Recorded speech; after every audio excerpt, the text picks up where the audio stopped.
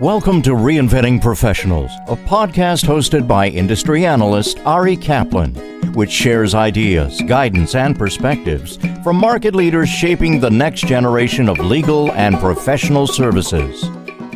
This is Ari Kaplan, and I'm speaking today with Nate Latessa, the president of Eureka, an index-in-place search and analysis software platform for corporate legal, compliance, and cybersecurity departments.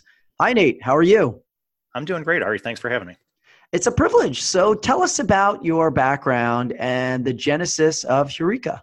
I started in the lit support space on the services side back in 2002 with a company called ImageNet. And that was really back in the copy scan days and the legal document coding days. And around 2003, we realized that eDiscovery was kind of an emerging business. So they asked me to start this eDiscovery business. It was really early on. So it was really interesting. I think we had a couple discovery boxes where we could process about, a gig or two a month, but it was really time consuming, really expensive work. I think one of the first projects we did was a 1 gig project, and I think we charged about $28,000 for it. So really high cost on that side. But the business really took off quickly because there was such a need for it. And in 2004, we ended up capitalizing that business, and we formally created a company called 2XI, which stood for Second Generation ImageNet. So we still kept the entities separate. And really during that time, there were still a lot of problems in discovery. Again, we were very early on. They were experimenting with different pricing structures and things like that. So we actually approached companies like Autonomy and some others to actually build our own engine. That didn't really work out. But in 2006, we were approached by Clearwell to actually be one of their partners. And that really worked out great. So we became one of the very first Clearwell partners. And that really helped things take off for us. And in 2007, the eDiscovery side of the business is really cranking along there. And we decided to merge 2XI back into ImageNet, and we created what is known today as Inventus. And that was really the beginning of Inventus. When I stayed on until about 2010 and ran the eDiscovery and the technology division. And then in 2010, I had an opportunity to leave. I took it. I, at that time, honestly swore that I'd never return to eDiscovery. I'd spent a lot of time doing it. And I took some time to work on a couple other startups.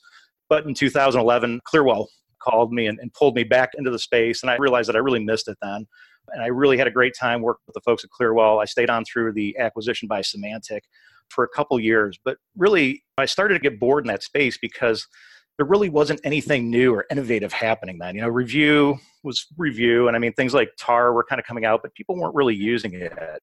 And in 2013, a gentleman by the name of Ron Kopfer, who had a company called eDiscovery, approached me with this idea, which became Eureka. And it was a really simple idea. It was, how do we reduce the amount of collected data for discovery? And when you look at that collection space, it was really neglected. There wasn't really any innovation happening there. And people were still collecting data the same way they always had. And usually that meant over-collecting. So you over-collected and over-processed and had to over-review. And there was a lot of cost and a lot of wasted time associated with that. So this was really interesting. And I thought this was a really innovative approach. And the idea was, how do we get to data faster than we could before? And the idea was to index it in place. So to create these indexes that live on laptops and desktops and file shares, to actually index that data at the point of creation so you can actually search it in place before you ever collect a single document. And I thought this was really interesting. This was really innovative, and this was really going to help solve that problem. And that's really the secret sauce behind Eureka. It's this distributed search. And we can do it really fast. So you can do full Boolean searches across, say, 1,000 machines, and it'll take about a minute. But what we realized early on is that it wasn't enough just to do keyword searching, because a lot of times you don't really know what you're looking for.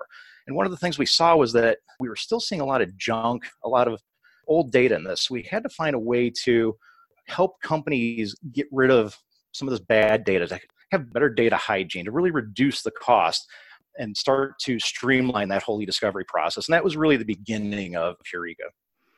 You talk about this concept of data hygiene. What is that, and how can companies take advantage of it?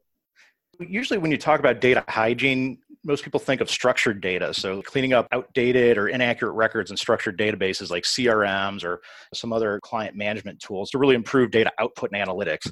But in the context of unstructured data, it's really starting to eliminate that rot, that redundant, obsolete, trivial data. So all the data that has no business, legal, or regulatory value, but potentially has a lot of business liability. And in most corporations, when you look at the unstructured data that they own, 80% of the data they have is unstructured. And out of that 80%, about 70% of it is rot. And really the problem is that employees have really little or no incentive to delete this data. When was the last time you woke up and said, gosh, I really need to delete some data off my computer? Instead of deleting it, we just add more hard drive space. I don't think I create more data today than I did 10 years ago, but my hard drive is about 10 times the size.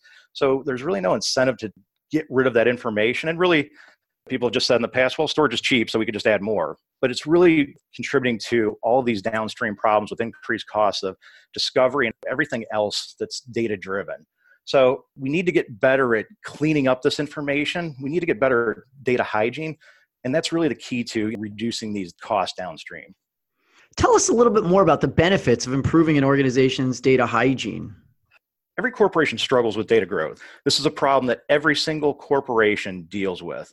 And it's really gone unchecked for a long time. And every corporation that we go into, I haven't seen one that has great data hygiene. They all have bad data hygiene, and a lot of them had bad habits, but that's starting to change. But when you look at the problem with that, without good data hygiene, without a way to expire data that has no value, this problem gets worse, and it gets worse really fast. And I think the last number I saw is that basically your unstructured data doubles every 1.6 years.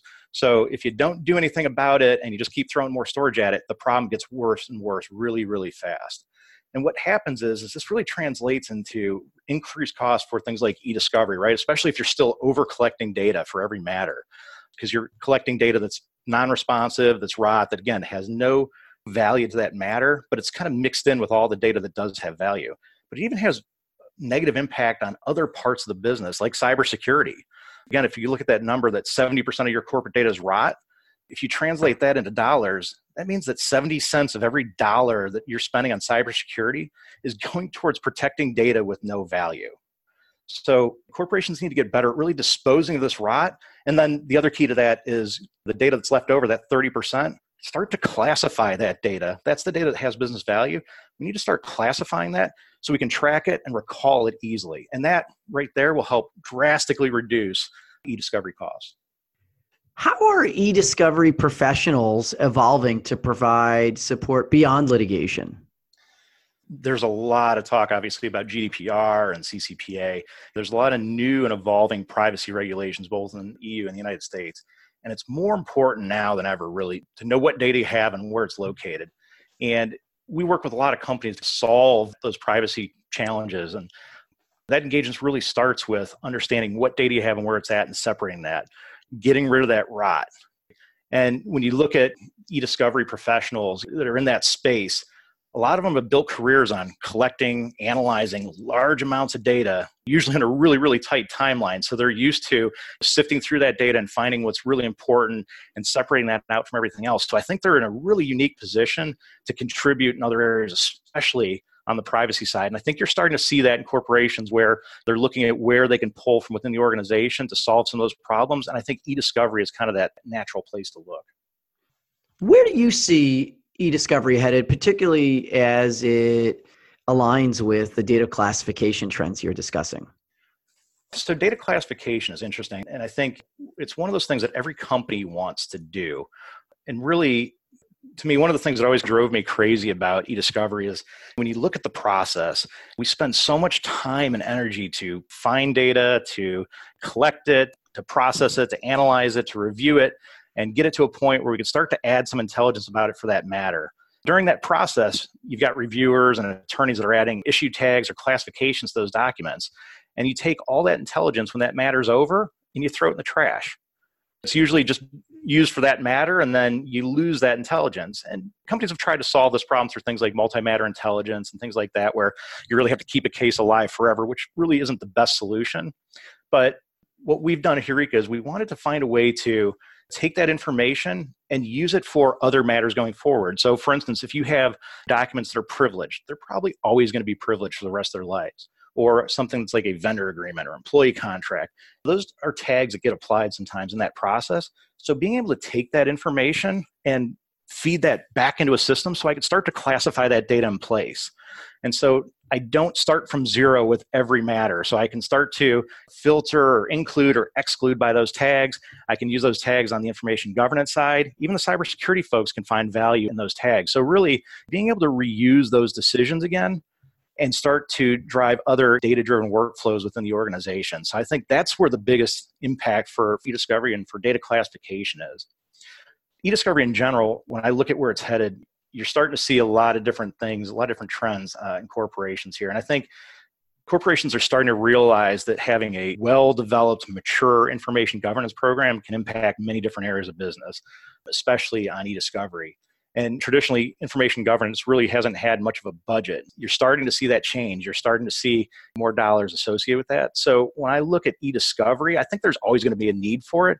But I think if we can get better at managing data, the point of creation, eliminating rot, proactively classifying data with value, I think we can drastically reduce that time and cost of eDiscovery and start to take those professionals, those folks on the eDiscovery side, and apply them to the beginning of the process where they could be much more proactive about managing that information so everything isn't always a fire drill. You recently assumed the role of president at the company. What's your vision for moving forward? When we started this, again, it was really around this idea of getting access to information wherever it resides and being able to index it in place. And so we started with things like workstations and file shares. Really, the vision for me here is I'd like to see this move into other data sources. We've got cloud and things like Amazon S3 buckets and Dropbox and Box and a lot of other data repositories. Really create a single pane of glass view into all of those so you don't have to go into them separately to manage this data. So start to unify all those different silos so you have one place to search and analyze and manage that data. This is Ari Kaplan speaking with Nate Latessa, the president of Eureka, an index-in-place search and analysis software platform for corporate legal, compliance, and cybersecurity departments. Nate, thank you so much and best of luck in your new role. Great. Thank you, Ari. Thank you for listening to the Reinventing Professionals podcast. Visit reinventingprofessionals.com or arikaplanadvisors.com to learn more.